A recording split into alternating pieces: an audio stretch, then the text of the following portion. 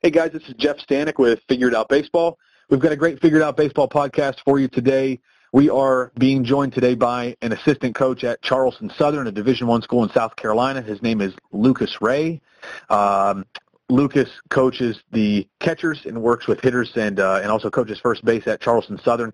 I'll tell you a little bit more about him, give you more on his background before we jump into questions with him. He also is a contributor on Figure It Out Baseball. He's got some really great videos, which we'll probably get into as well in a little bit. But Lucas played at collegiately, played at USC Lancaster, which is an NJCAA Division I in Lancaster, South Carolina. While he was there, he was part of the 2015 Region 10 tournament championship team. He started his coaching career in 2017, where he became an assistant coach at USC Lancaster. In 2017, the team won the regular season Region 10 title. They finished second in the Eastern District that year and had a future fourth-round draft pick. He went from Lancaster to NC State and was a fourth-rounder out of NC State. In 2018, Coach Ray was the pitching coach and recruiting coordinator at Florence Darlington Tech, which is also a Division I junior college in the same conference, actually, as Lancaster. They are located in Florence, South Carolina. In 2018, Florence Darlington Tech won the Region 10 regular season title. They finished with a team ERA of 2.83. That was the sixth best ERA in the country. They had an 11th-round draft pick on that team who was a pitcher. They had another pitcher on that team who was named the Region 10 Pitcher of the Year. They also had a recruiting class that was ranked third nationally for all junior college schools, and that included a 22nd-round draft pick out of high school. In 2019, Coach Ray went back to be the pitching coach recruiting coordinator at USC Lancaster. That team finished with a final record of 30-16.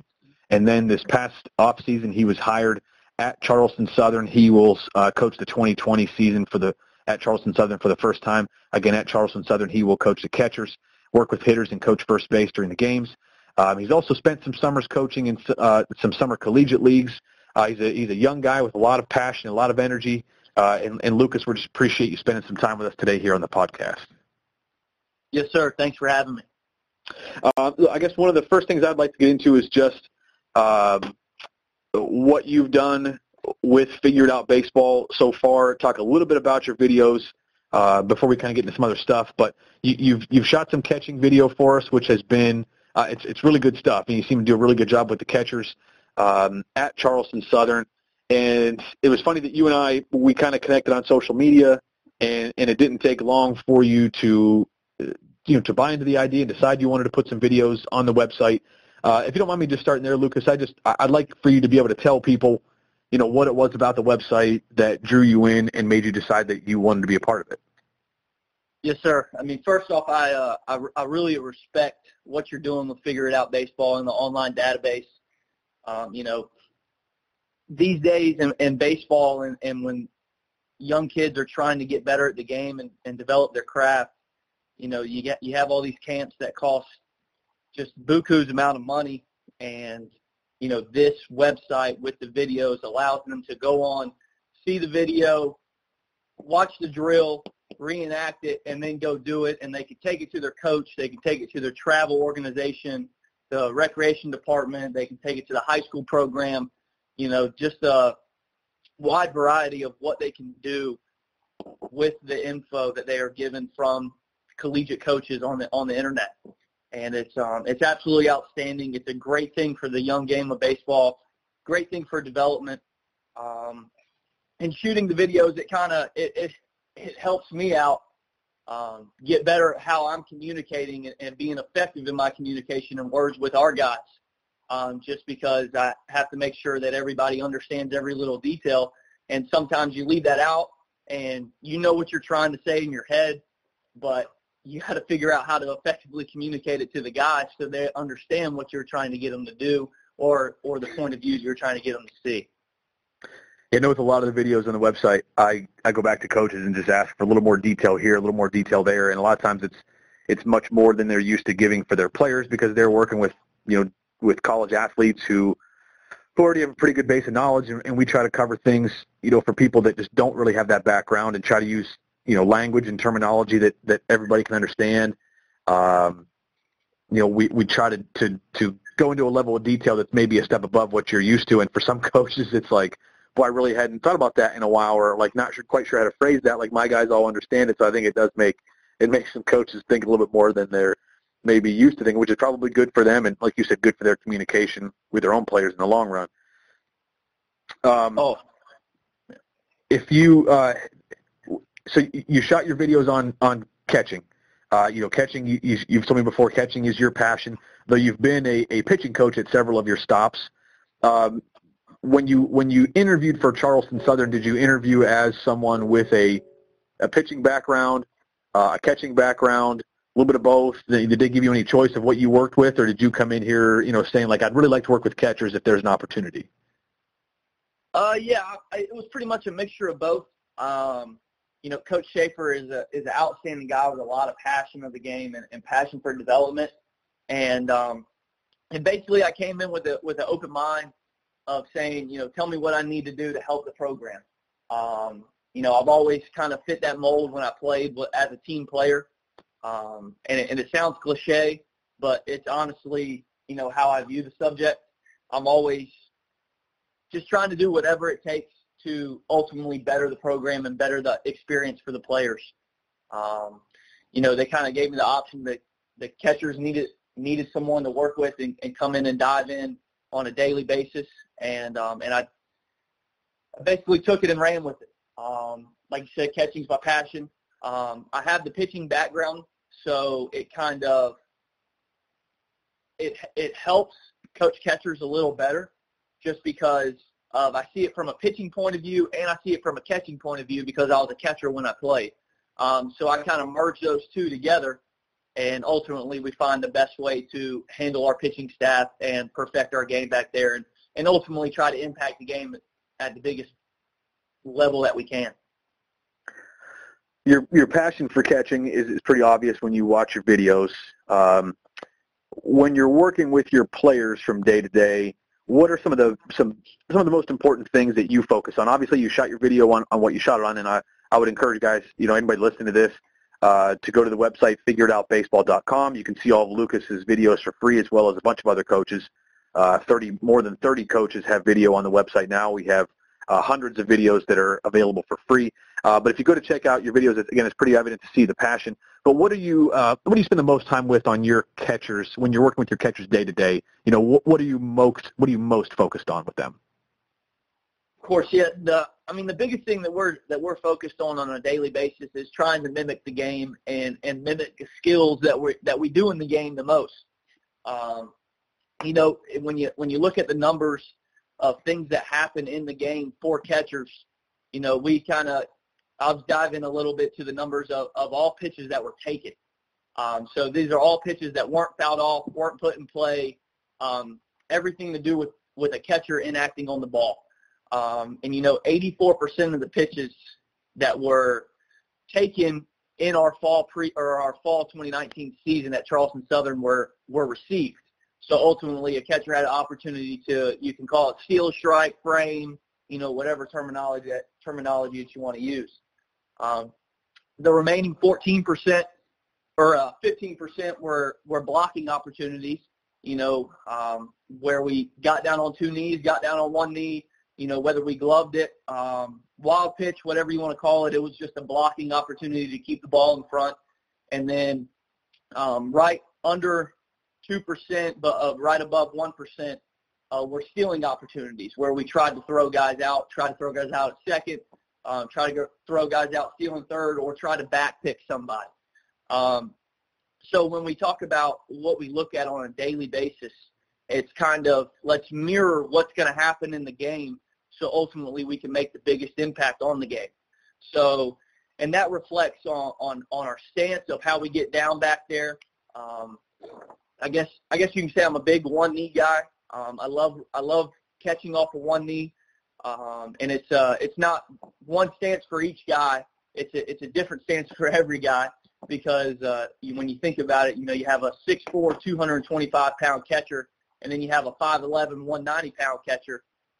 Both of their mobilities are different. So it's kind of, why do you ask them to catch the same way if their flexibility is different, their strengths are different, their hand strengths are different. So it's kind of we try to mirror the game. We get into a optimal receiving stance. We keep that receiving first mindset, because if you, just for example, and this kind of goes into what we do on a drill basis, because we're trying to, we have drills, we have progressions where we tone in and we focus on that one skill. We focus on receiving the low pitch, or we focus on blocking the pitch to our extension side, to our throwing arm side. But a lot of our drills are mimicking game situations. They'll get down. I'll tell them, runner on second, it's a 1-2 count, and here comes right-handed breaking balls. And they obviously react to the breaking ball, whether it's going to be in the air or in the dirt. And it's kind of a staying in that receiving first mindset, because it's a 1-2 count.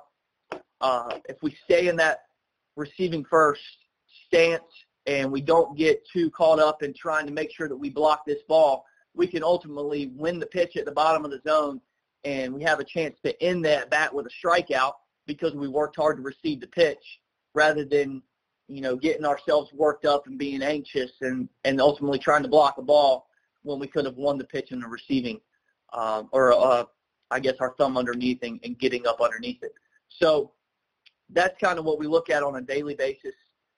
We do a lot of receiving work, just because that's, if you look at StatCast and all these MLB numbers, that's where catchers can impact the game the most, and steal strikes and help handle a pitching staff. So that's kind of, we look at those numbers. That's how we formulate what we're going to do on a daily basis. And then we break it down into priorities. And that's kind of what we're going to be as catchers. And that's our identity of what we're going to be behind the plate. Ultimately we're going to handle the pitching staff first. That's our bread and butter. That's what we're here for. We're here to catch this guy, instill confidence in him so he can throw that 1-2 breaking ball and not spike it or not let it back up on him, and then the guy gets a double. We're trying to make the pitcher better, and that's the only reason that we're back there. And handling the pitching staff goes into the skills, receiving first, blocking second, throwing guys out third, and then all the other situations, whether it may be a field and a bunt, a pop-up, a tag play at the plate. A lot of those are huge run-saving opportunities, but they don't happen frequently. So we still practice them, but we just don't practice them at a high-frequency basis as we do receiving and blocking, if that makes sense. It does, and I have a lot of questions about that, a lot of things to get into, and please don't take this the wrong way, but I think it's a great conversation, and I want to get into stuff. I want to ask you some kind of tougher questions about some of this stuff, and kind of see where we land on it. So receiving, you said, in just from your own fall stats, 84% of all the pitches that weren't put in play where the catcher actually had a chance to handle the ball, they were just receiving opportunities. Nothing else happened. That's primarily why you guys worked on receiving a lot. I've heard that from quite a few catching coaches recently. The game continues to progress, and if you follow social media enough, you kind of see like what's trendy, what guys are focused on, especially and with catching. You mentioned a couple things that are becoming more like in vogue. One of them is to spend a lot more time on receiving. Another one is a lot of the one knee receiving that you see, and I'd love to talk about both of those things just to give people that are listening, a little more in-depth insight into some of this stuff. But I want to start with the receiving part of it and the amount of time spent on receiving. Would it be fair or unfair for someone to say that I don't want to spend, just say we're going to break it down exactly, or close to, how much this stuff's actually used in a game. You just say you're going to spend 80% of your time on receiving, 15% of your time on blocking, and 5% on, throwing runners out, as far as how much time you're spending with guys on practice, because that's kind of how it plays out in an actual game. How would you react to someone who says, well, receiving is the easiest part of that, blocking is a lot more difficult than receiving, throwing guys out is a lot more difficult than receiving, so I'm going to split my time a little more evenly between those three? What would you say to a coach who had that sort of a perspective compared to, someone who said, well, 85% of our time is just spent just catching the ball, so we're going to spend the majority of our time just working on receiving? Yeah. I mean, that's an outstanding question, and that's kind of, kind of just as a disclaimer, this isn't this isn't the only way to catch. A lot of people are successful doing other ways. For someone who doesn't want to spend a lot of time on receiving and want to go into blocking and throwing guys out, just because it's harder and all that, and it's more of a more critical skill, more of a complex skill. I guess what I'm saying is it's kind of, in my thought process, I want to be what's good at the game. And so if you devote time away from receiving and you spend it on blocking more, you're kind of losing the thought of how much you could impact the game, just because of how many strikes that you can steal and how many at bats you can change with receiving the strikes. When you look at it, you got to look at your identity as a pitching staff too, because ultimately that's the number one priority. And if you have a pitching staff where they block a lot or where they throw a lot of balls in the dirt, maybe you're have a higher percentage of performing a blocking skill rather than a receiving skill. So blocking might need to be practiced on a little bit more high frequency. It's basically feeling yourself and feeling the identity of what happens in the game more often, and seeing what your catchers are good at. If your catchers are really good at receiving, then that's a skill where we don't have to spend as much time on that, where it's more of a fine tune. We still come back to it. We don't abandon it, but we kind of just fine tune that and we focus on kind of what they're not good at. But all in all, I remember the quote, and I can't remember where I got this from, but it's be great at what you're good at. And, that's when I think of that question and when I think of working at other skills and taking time away from receiving, I guess that's what I always fall back on is, focus on how you're going to impact the game. And that's in our catchers kind of at the end of the fall, they kind of see it through a lens of, man, I had a lot of opportunities to receive pitches this fall. That was my opportunity to impact the game because I instilled more confidence in them. Maybe you don't win that strike at the bottom of the zone, but the pitcher now knows that you're working hard for him, and he's going to have more confidence in spinning that breaking ball or throwing the fastball in, and he knows that you're going to hang in there and try to win that pitch rather than get defensive and just try to keep it in front, if that makes sense. It does. And I think that, the focus on the pitching staff and wanting your pitchers to really have as much confidence as possible in your catchers is really, really important. I can think of one catcher that I coached through the years in particular who was a really strong offensive player, probably our best offensive player, and he was a good receiver. He was a pretty good blocker. He had a really difficult time throwing guys out. He didn't have a great arm. He really had to work very hard at, being proficient throwing guys out. And there were times, I can specifically remember that teams would basically have the scouting report that this guy couldn't throw anybody out, and a team that averaged, 1 point something steal attempts a game would steal like 9 bases off of us. And that's kind of why I just kind of asked that question for any young coaches that are out there, whether it's, a high school head coach who's got to coach every position, or whether it's, as well as I do, that sometimes when it's your, I don't know how to say this, a lot of colleges don't have a catcher's coach. So it's like the youngest guy or the volunteer ends up being the catcher's coach because nobody else wants to coach the catchers. At least that's how I've seen on several other staffs before. So it's kind of like a guy gets thrown in there that maybe isn't all that comfortable just because someone needs to do it.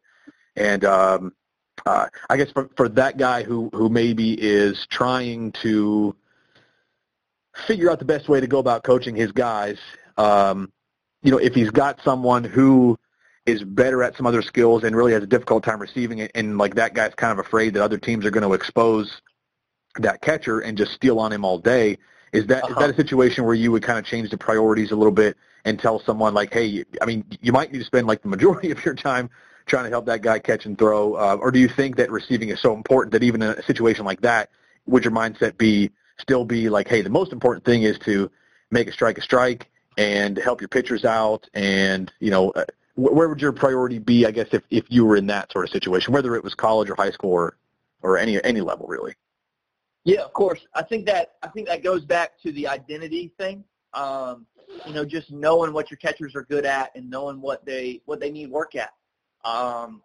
If he's not as good at catch and throw, other teams are going to expose that, especially, from a stolen base standpoint.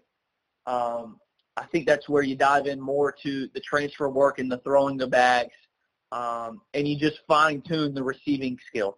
A lot of we have two different sets of drills. You have dry work, which is basically everything without a pitching machine. That's without like a live setting. And then we have live settings where we go into pitching machine work and everything like that, and we kind of play above the game speed or try to mimic the game speed as much as possible. And so in that stance, I would probably go more into, from a receiving work on a daily basis, we would do a lot of dry work, just fine tune those skills, make sure our glove path and everything with our hands is working together. Not trying to spend too much time on it, but we're still trying to steadily progress that skill. And that kind of goes back to be great at what you're good at. But we would then, counter and spend the majority of our time in preparation for that team, or in preparation of games that the guy's not essentially good behind the plate on a catch and throw standpoint. That's what we would dive more into. We would make sure that we fine tune the transfer work on a dry standpoint where I'm flipping them baseballs and he's steadily transferring it. And then when we get into a live setting with the infielders and base runners, we would really hone in on throwing the bags and being accurate and efficient. So I guess long story short, and just to circle everything together, and this kind of answers this question and the one previous, is just the identity. Knowing what your team is good at, knowing what they're bad at, and steadily fine-tuning the stuff that they do great, and then ultimately you have to develop and progress the skills that other teams are going to expose. If another team's going to come in here and we know they're going to steal 8 bags a game because our catcher isn't a good catch and throw guy, then we need to make sure that we're prepared with that skill. And I guess the main reason that receiving is just such a high priority on the list is because there's so many. Receiving is basically the only skill where it's solely the catcher. From a stealing standpoint, you have a pitcher time to the plate. You have his leg lift, his holds, his looks. How good is his move? How good is he actually holding the runner to the base? And then you're efficient and accurate with the throw, with the transfer and throw, and then a middle infielder or a third baseman has to apply a tag. So it's kind of, from when you look at it from those priorities, that's kind of why, or that's another reason why we go receiving first in that mindset. But as far as a catcher who's not good at catching and throwing, it's just knowing the identity, being great at what you're good at, and steadily fine-tuning the skill that you're great at. And then we have to prepare. We can't just abandon the skill because they're not good at it. We have to steadily progress it so that way another team doesn't come in here and expose our guys. I can remember that year specifically, that to add on to your point, that our pitchers weren't our pitchers were okay as far as being quick to the plate. Some of them better than others, and our pickoff moves were probably as a whole, as a staff, were below average, I would say. And it was like the first team that really exposed our catching situation. It was like the most helpless feeling in the world in the dugout. Like, oh my gosh, like this pitcher's really slow to the plate today. Like, do you go out there and tell them to all of a sudden slide step? And we weren't really well prepared on that side of it. The pitchers didn't do a great job of helping the catcher, and the catcher was a below average thrower, and it was just like it was like an automatic double every time somebody got on first base, and it was the most helpless feeling ever. And I just remember sitting there thinking, like, oh my gosh, like we need to spend so much time on this in the next couple of weeks. Anyway, so going to sticking with receiving. one knee receiving is something that is gaining a lot more attention and something that a lot more teams are doing. You see a lot of it on social media. You see a lot more big league catchers that do it now probably than before. What is the big advantage of receiving on one knee as opposed to, your traditional primary and secondary stances as you have seen in the past with catchers? Yeah, I mean, a lot of young catchers, and I say young catchers, I mean anybody, I guess, below the professional ranks. There are a lot of mobility issues. The hips are tight. They work out all the time. They're trying to get as strong as possible, just to be better at the game, and they lack the mobility segment of it. And that's kind of one of the huge advantages, in my opinion, of going to the one knee stance rather than the traditional stance. Just because there are a lot of catchers that sit back there and their knees get poked out, and just because their hips are immobile, and that loses us the ability to win the pitch in the bottom half of the zone. Even pitches that are ultimate strikes that are just a few inches below middle, and we end up bringing them down below the zone because we're immobile. So that's one advantage, I think, in my opinion, of going to the one knee stance. Another advantage is it opens up a lot of range of motion for the hand. Like I said, it gets that knee out that might be poked out. In our mindset, I teach a lot of guys to work from low to high. And it's really hard to work from low to high when both knees are kind of in the way and we're squatted back. If you go down to a left knee stance, you have that whole area right in front of the left knee that is open, and then vice versa. If you go down to a right knee stance, you have that whole area that's open. So as far as just advantages, I think it puts the guys in a more comfortable position. And it's kind of, you see guys, and I think back to me catching pins in college and high school, and when you're on your sixth or seventh pin of the day, and you're tired and your legs are just beat, and you wanna and you're just sitting there and you get down on one knee, and you ultimately your catching ability just increases just because of comfortability. The knee's out of the way, you're really locked in on the pitch. You're not thinking about the legs being tired. So I guess that's another advantage, if you want to call it that, through a 9-inning course of a game. It kind of takes some stress off the legs because we are sitting on that one knee. The catchers are a lot more comfortable from it. And the one knee varies, pitcher to pitcher. If we have a pitcher that, ultimately spikes a lot of baseballs and throws a lot in the dirt, and our guy isn't good off of blocking off of one knee, then he's probably going to stick in the traditional stance. And I guess that goes back to the identity of knowing what your guys are good at. We have a catcher who's absolutely outstanding at blocking off of one knee. And he thinks it's easier to block off, in his mind and the confidence he has, he thinks it's easier to block off of one knee than it is off of 2 feet on, like the 2 feet on the ground traditional stance. And so, and that's awesome for him because he has that confidence. And we have another catcher who, sitting on that one knee isn't as great at blocking as he is off of 2 feet on the ground. So, for him in high block situations, I guess, where we're about to bounce the breaking ball, or, just runners in scoring position and it's a high pressure situation and he's not confident in blocking off of one knee, then we're going to stick to that 2 feet, the traditional stance that everybody's done for all the years. But I guess to circle back and answer your question, the advantages from catching off of one knee, I know it goes into a mobility segment.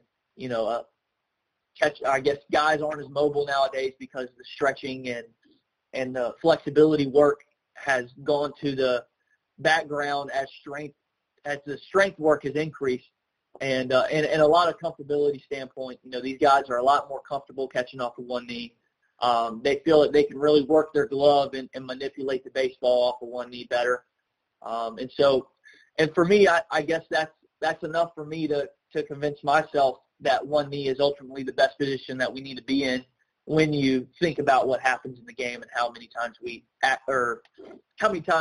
perform the actual skills. Yeah, I think it's cool. I like seeing the one knee stuff. It's interesting to me. I know that I caught in high school, and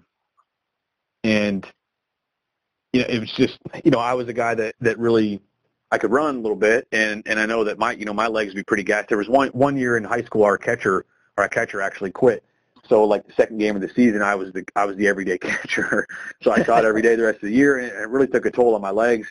And I caught in summer ball as well, just kind of kept it going, and I really liked catching, but it took a big toll on me, and I just kind of wonder, boy, if I had done a little more of that, done a little more like just one knee stuff, how much would that have just changed and just kind of kept me fresh and obviously helped with the receiving part of it.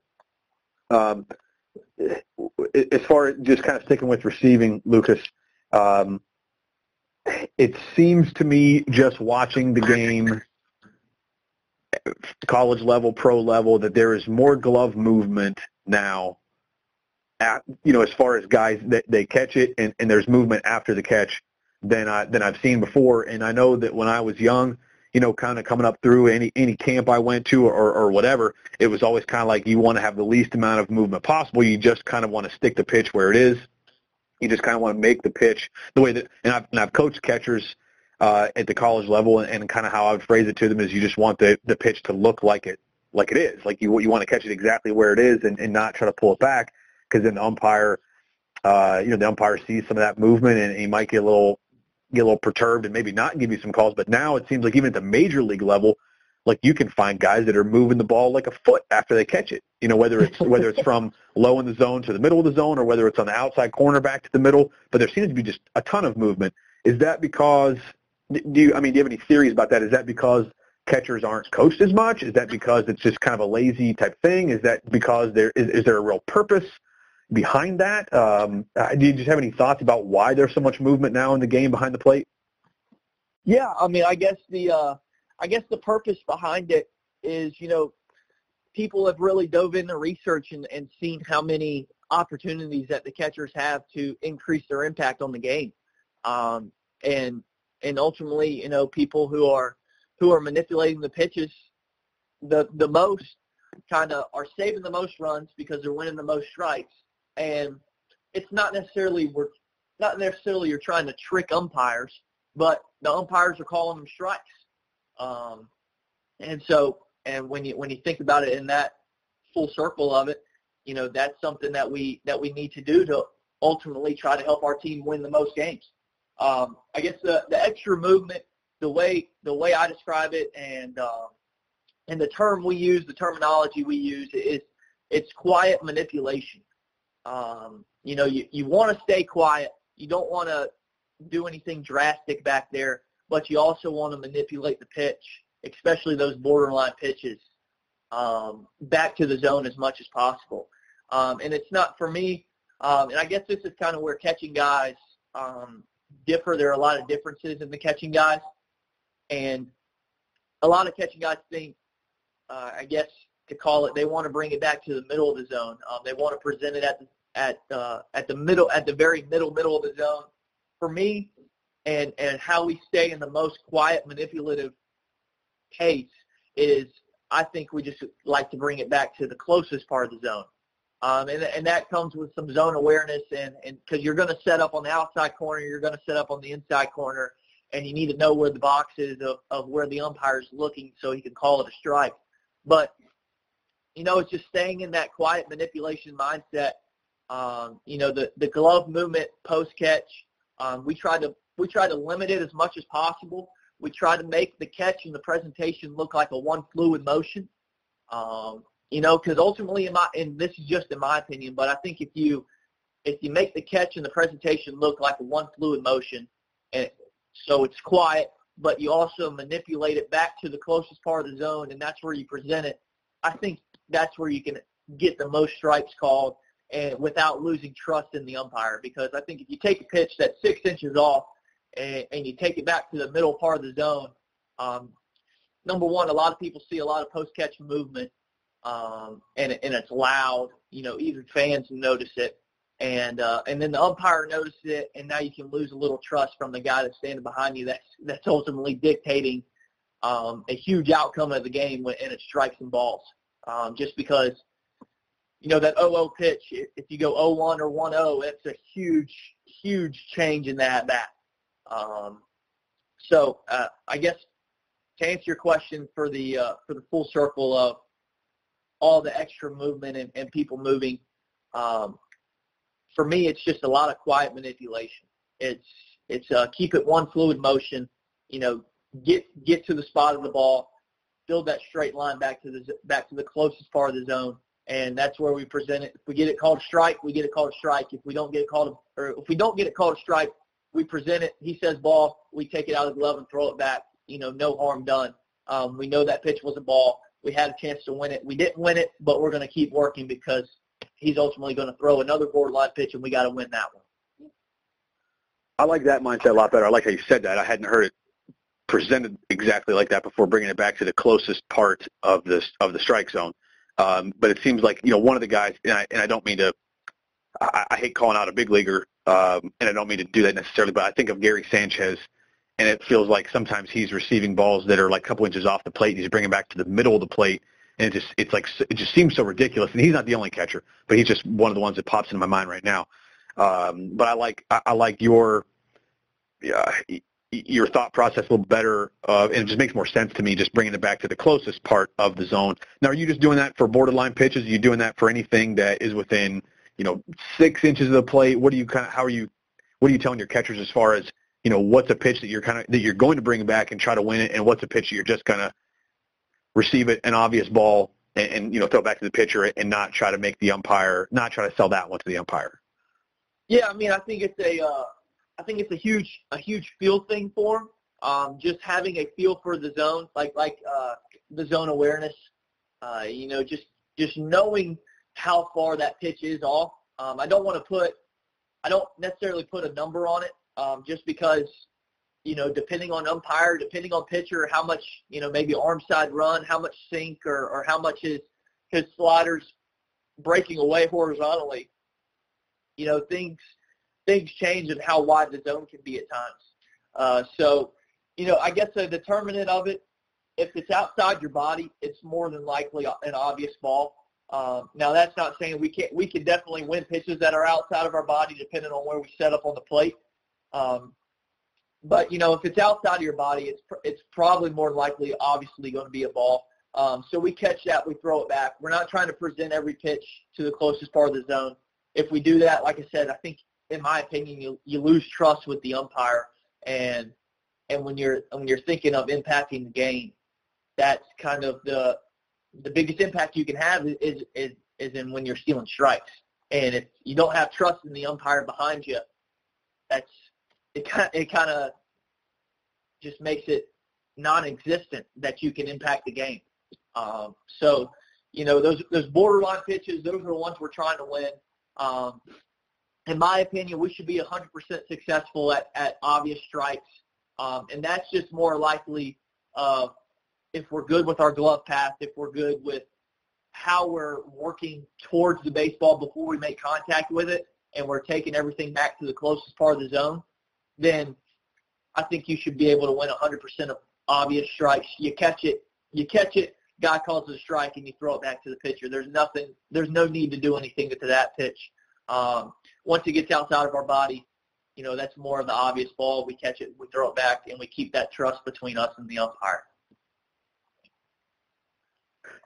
Again, that makes tons of sense. I think your receiving philosophy in general makes a ton of sense, and I think that for young guys that are listening to this, whether it's a young catcher or a catcher's coach out there, I think that's a good way to go about it. I guess I just always hesitate with guys that are moving the ball like a foot.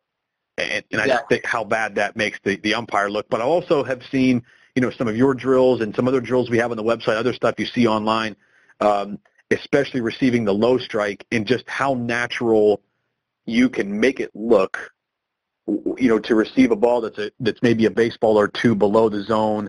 And if you start below the ball and you're kind of working up outward toward the strike zone as you're receiving it, how it looks so natural and doesn't look like a pull necessarily. It doesn't look like you're catching it and then pulling it in the zone. It's like one continuous movement, which I think that you mentioned.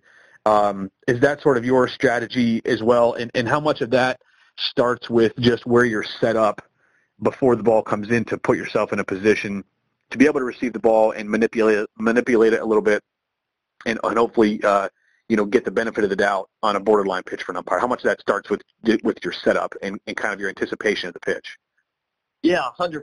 I mean, I think, in my opinion, the way you win borderline pitches, it comes down to two facets of catching. And that's your stance of how you set up and where you're at, where you position yourself, and your glove path. And that's essentially just how your glove moves pre-pitch, and what it does before you make contact on the baseball. And that's those are kind of the two constraints on that, what set us up for success. If one of those are poor, if we're getting into bad stances, or if we're catching off of 2 feet when we need to be a 1 knee guy, or if we're catching off of 1 knee and we need to be a 2 feet guy, that kind of puts us in a poor situation and sets us up not to be successful. And so when you look at that, your stance, obviously you got to be set up in a way to win the most strikes, to win the borderline pitch. And that's, I guess, going back to previous questions, that's a huge advantage with the low pitch is having that knee out of the way, and we can really work with the glove pre-contact of the pitch to manipulate it. And then with the glove path, I tell my guys, it's kind of it's first initially when we get into our stance, we want to present it where we want the pitch to be. And at the college level, these guys know where they're going to throw the ball or know where they're trying to throw the ball. So we just want to give them a reference point real quick. And it takes a second. You give them the reference point of where you want it.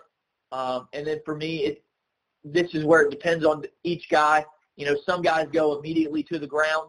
And I believe one of the coaches on Figure It Out Baseball called it a load. And I really like that terminology just because that's our load as a catcher. Hitters, they want to feel the rubber band effect and get loaded. This is our leg lift of what pitchers do in their windups. We're getting ready to perform our skill, so we need to put ourselves in the optimal position to do it. And we show the presentation of where we want it. We go down to the ground, go down to a couple inches below the zone, and that's a feel thing for the guy, depending on who it is and what they want to do.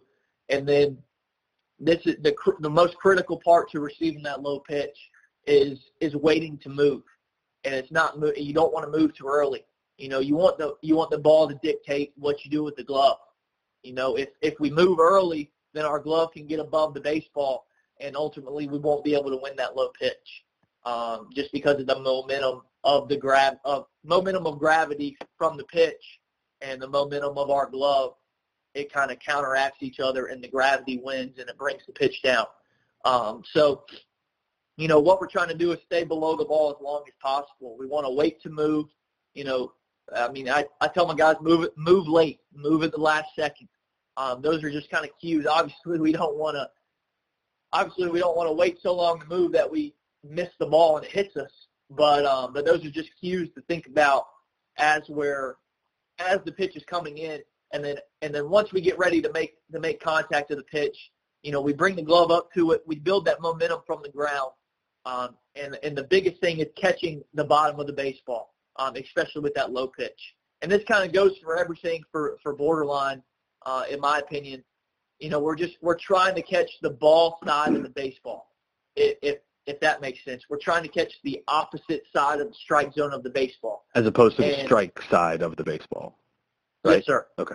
Yes, sir. So it's kind of we want to build momentum to that pitch. When you think of beating the ball to the spot, we're not trying to get to the spot where the baseball's coming in. We're trying to get to that opposite side of the baseball. And this goes for glove side pitches, arm side pitches, down pitches, and up pitches. We're trying to get to the ball side of the baseball, the opposite side, and then that's when we've had momentum built and we get to that point, then it's easy. All we have to do is build a straight line. And as we're building the straight line from that opposite point back to the closest part of the zone, we just make a catch. And so it kind of, that's very, I guess, an elaborate way to think about a skill that takes under a second. But, when you think about that and you think about the cues and then you actually do it, you see video of big leaguers doing it and you see video of yourself successfully doing it, then it becomes easy, and that kind of elaborate process is now fine-tuned into something very simple, and that's just beat the ball to the spot and build a straight line back to the zone. And it's a long process. I love using the term Rome wasn't built in a day.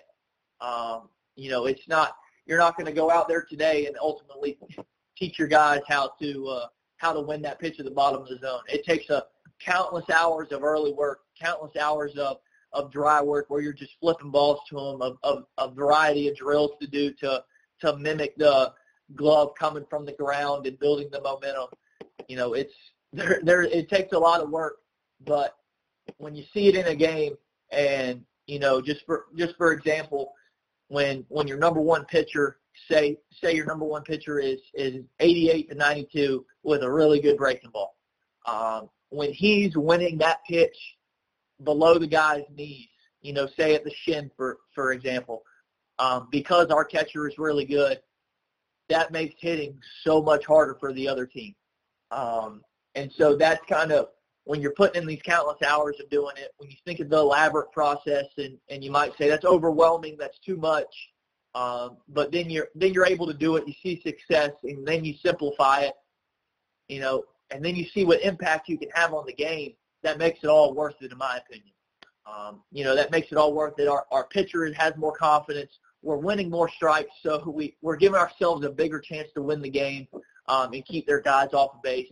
And then now, with us winning those strikes, it can create just so many different things.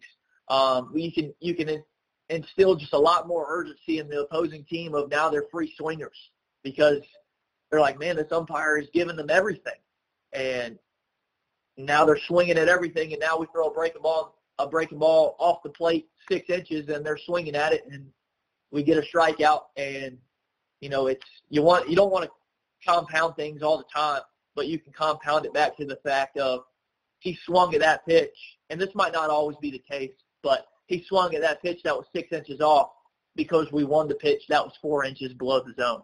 If that kind of makes sense and sums it all up. Absolutely.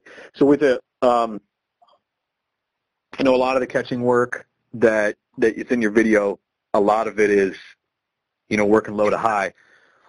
What about when you have a pitcher who is one of those high spin rate guys who wants to work his fastball at the top of the zone? Are you starting any differently? Because obviously, if your load, like if your target and your load is below the zone, and you have a guy that wants to work at the top of the zone, it's a long way to go, and it's going to be difficult to catch that ball, to catch the ball side of that ball, and kind of keep it in the zone. Are your catchers working any differently for a guy who's got more success at the top of the zone than the bottom of the zone?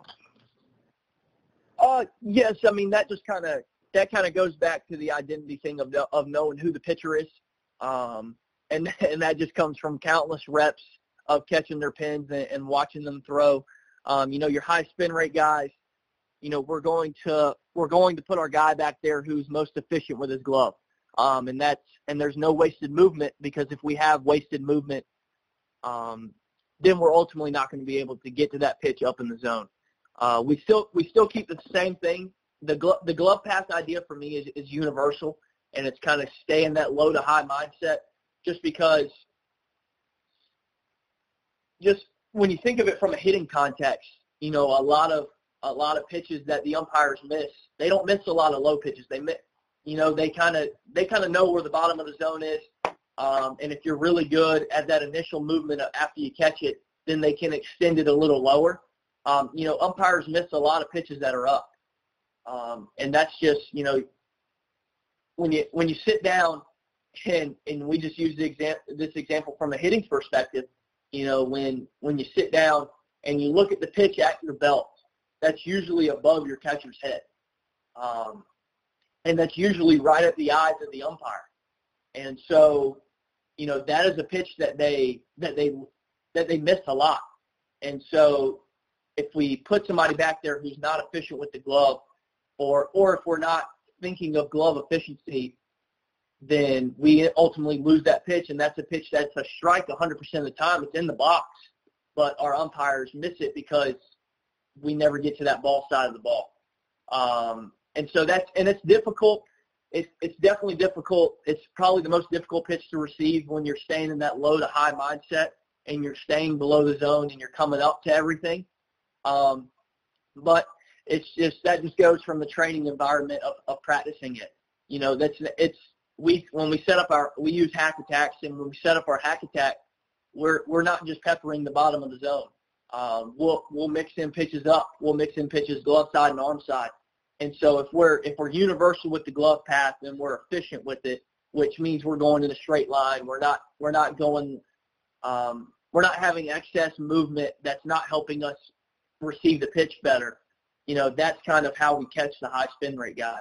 And that all goes to, you know, the mindset behind when we get behind the plate of the guy on the mound. You know, I guess what I'm saying is we'll know beforehand, you know, where we're trying to work up or low in the zone, you know, and this guy knows that it's a high spin rate guy. He's going to pitch at the top of the zone.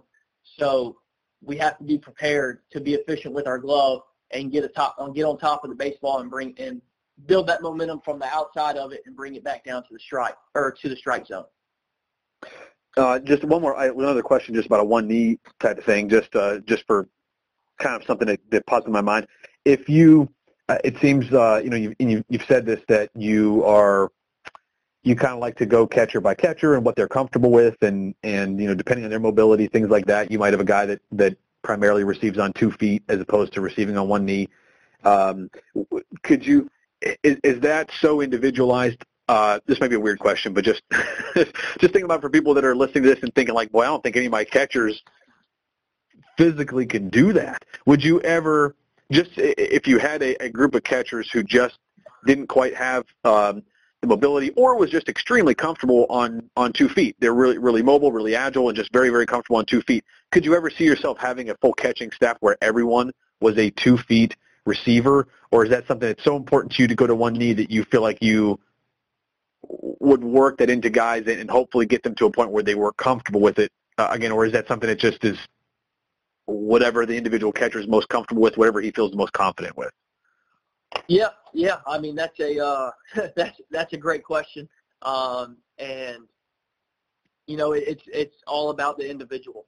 It's all about what he does successfully, what he does great, and what he does poorly. You know, if I have if I have four catchers and all of them on an individual basis are better off of 2 feet, then we're probably going to catch majority of the time on 2 feet.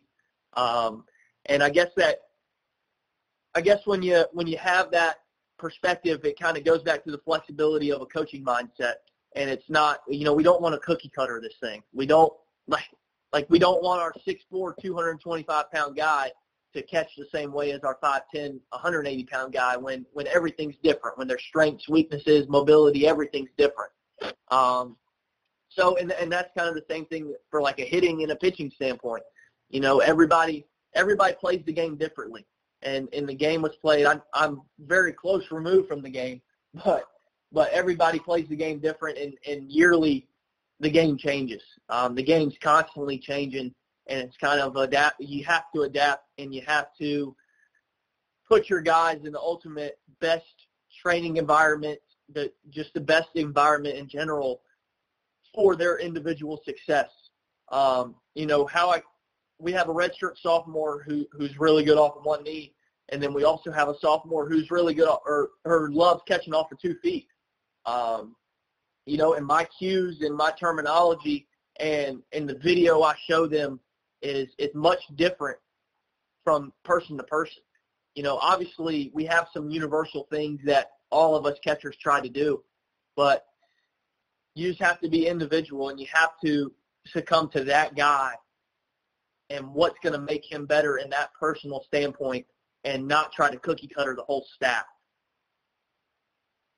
It's a great way to look at it. I think it's it's a mature way to look at it. It's something I think is difficult for some young coaches to do. So it's great to hear that you've got that. That's your perspective, and hopefully people listening to this will take heed to that.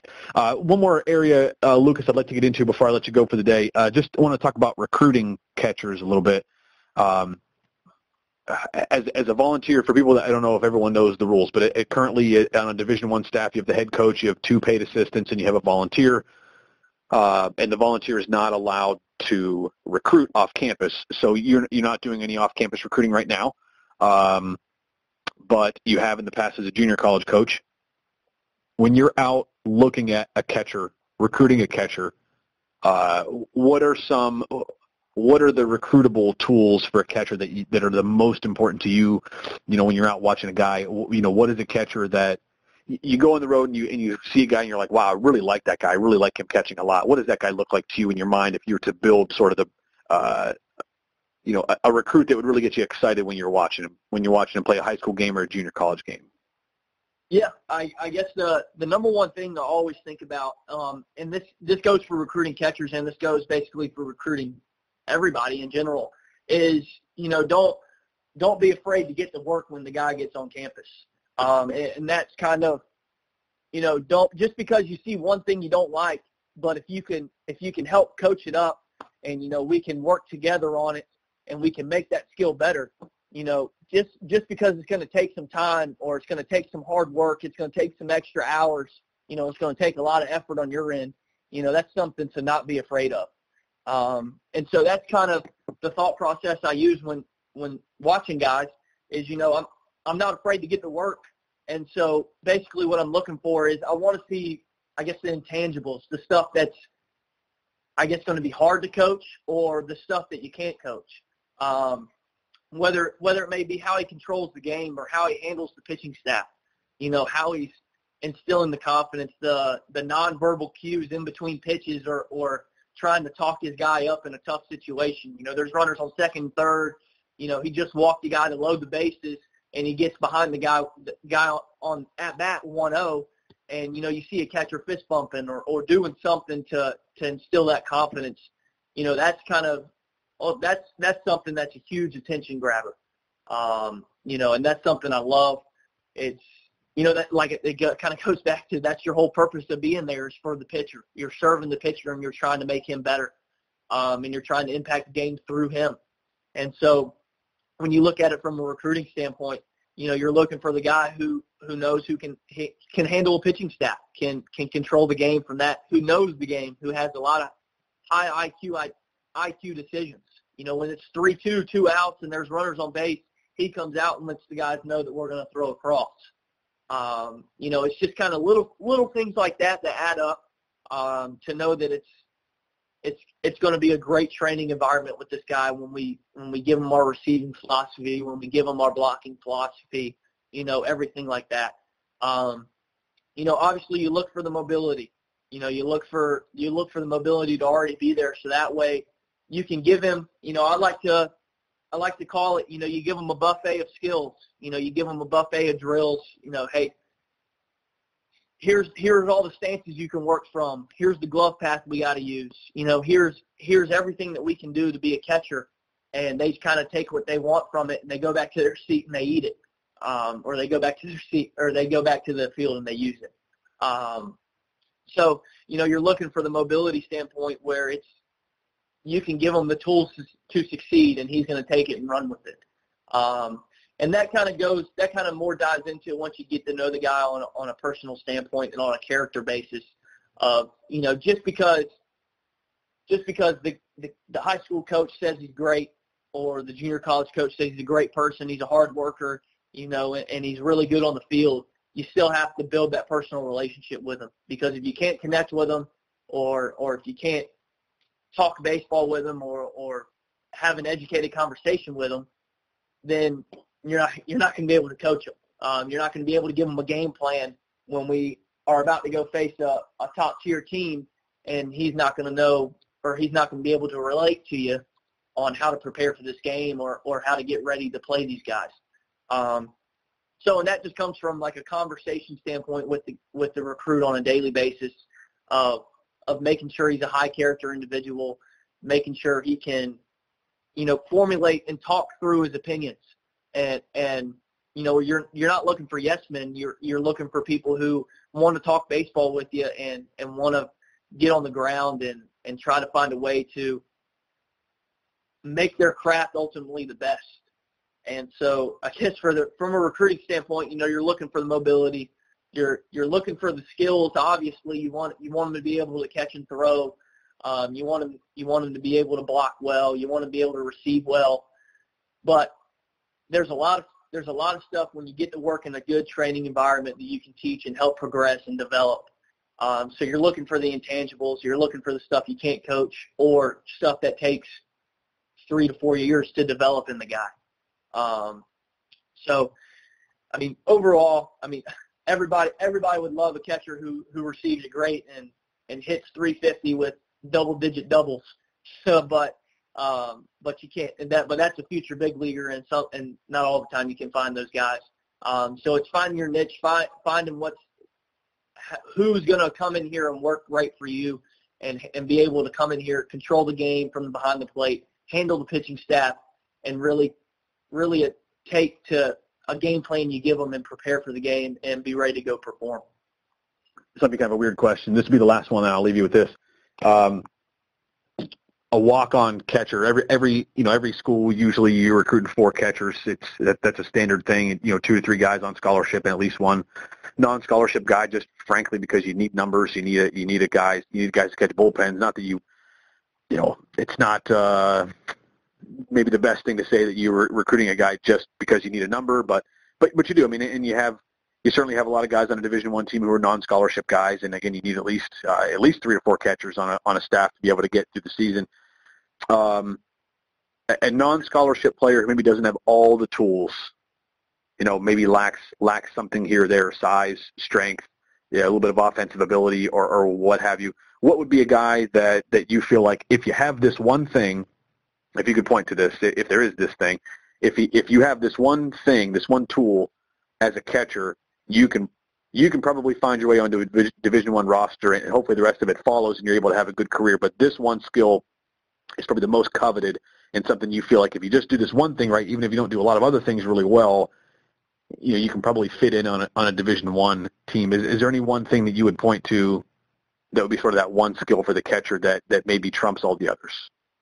Oh, 100%. And that's kind of, and I guess it's an elaborate answer, but it's handling the pitching staff. And that's a huge umbrella, I guess, to lock into. So the fine-tuned or the specific skill that you look at is being able to receive. If he can handle the pitching staff, whatever role it may be, a defensive replacement late in the games, or you're catching a lot of bullpens, and if you're receiving the guy great and you're handling him, you know what cues to use, how to talk to him through his pitches, let him know how they're breaking, let him know how they're tunneling, let him know the speed difference of what the perception of the speed difference is to a hitter, just because you're catching it and you're feeling it right there. That's stuff that ultimately is just 100% yes. I get fired up about it. Pitching coaches get fired up about it when you have a catcher who can do that. A catcher is an extension of the pitching staff. So I guess when you're looking for that one skill, if the catcher is an extension of the pitching coach, if the catcher is the extension of the pitching coach, that's ideal. That's absolutely just great to have in a program. And there's nothing that you can do to describe how great of a feeling that is to have that catcher back there who knows the cues, who can handle the pitching staff, instill some confidence, and can ultimately receive at a great ability. Awesome. Great outlook. I appreciate all the information, Luke. This is Lucas Ray, everybody. He's one of the coaches at Charleston Southern University, Division I school in Charleston, South Carolina. A very young, energetic, and clearly a guy that's very passionate for the game. He got kind of a cool background. If you haven't watched his videos, if you check him out on figureitoutbaseball.com, he's got free content on there as well as a lot of other coaches, hundreds of videos on there for free. Check out his bio. You'll learn some cool things about Coach Ray. He's got an interesting background and somebody that we're really excited to have on board here with Figure It Out. And Lucas, I just personally appreciate your time this morning. You guys are mid-season. Well, not mid-season, but you're into your season right now in the beginning stages of it. And, for you to take this kind of time during the season means a lot. So I really appreciate your time and, all that you've given so far to Figure It Out Baseball. And hopefully we can continue to have you as as an ongoing contributor, whether it be videos or podcasts or whatever. But it's been great having you this morning, and, look forward to staying in touch with you. Yes, sir, Jeff. Thanks for having me. Figure It Out Baseball is absolutely amazing. It's a great tool and a great medium for just everybody to use, whether it be young baseball players, high school baseball players, or coaches of all levels. It's just absolutely outstanding what you're doing, and it's great. And the best thing about it is it's free to subscribers. So that's great. It can help people internationally here in the United States, cities, small towns, everywhere. It's absolutely great, and I really appreciate you having me on today. Thanks for the pitch. I didn't even prep him on that. That he came up with that himself, guys. So, but everything he said is true. That's all the people we're trying to reach, trying to make the game more accessible to everyone, trying to make better coaching more accessible to everyone. And when you've got a whole, I guess our premise is to have a whole website of college coaches on here that, guys you can trust, guys that have the experience that you're looking for to coach your kid, or to, if you're a high school coach, who do you want to learn from? You want to learn from guys that are doing it at a higher level than you, and that's what we're really after. So I appreciate the kind words a lot. Lucas, good luck to you guys the rest of the way, and I think the future is very bright for you, and any team that you coach with is lucky to have you. So, again, I appreciate you being here, and best of luck to you and the team going forward. Yes, sir. Thank you.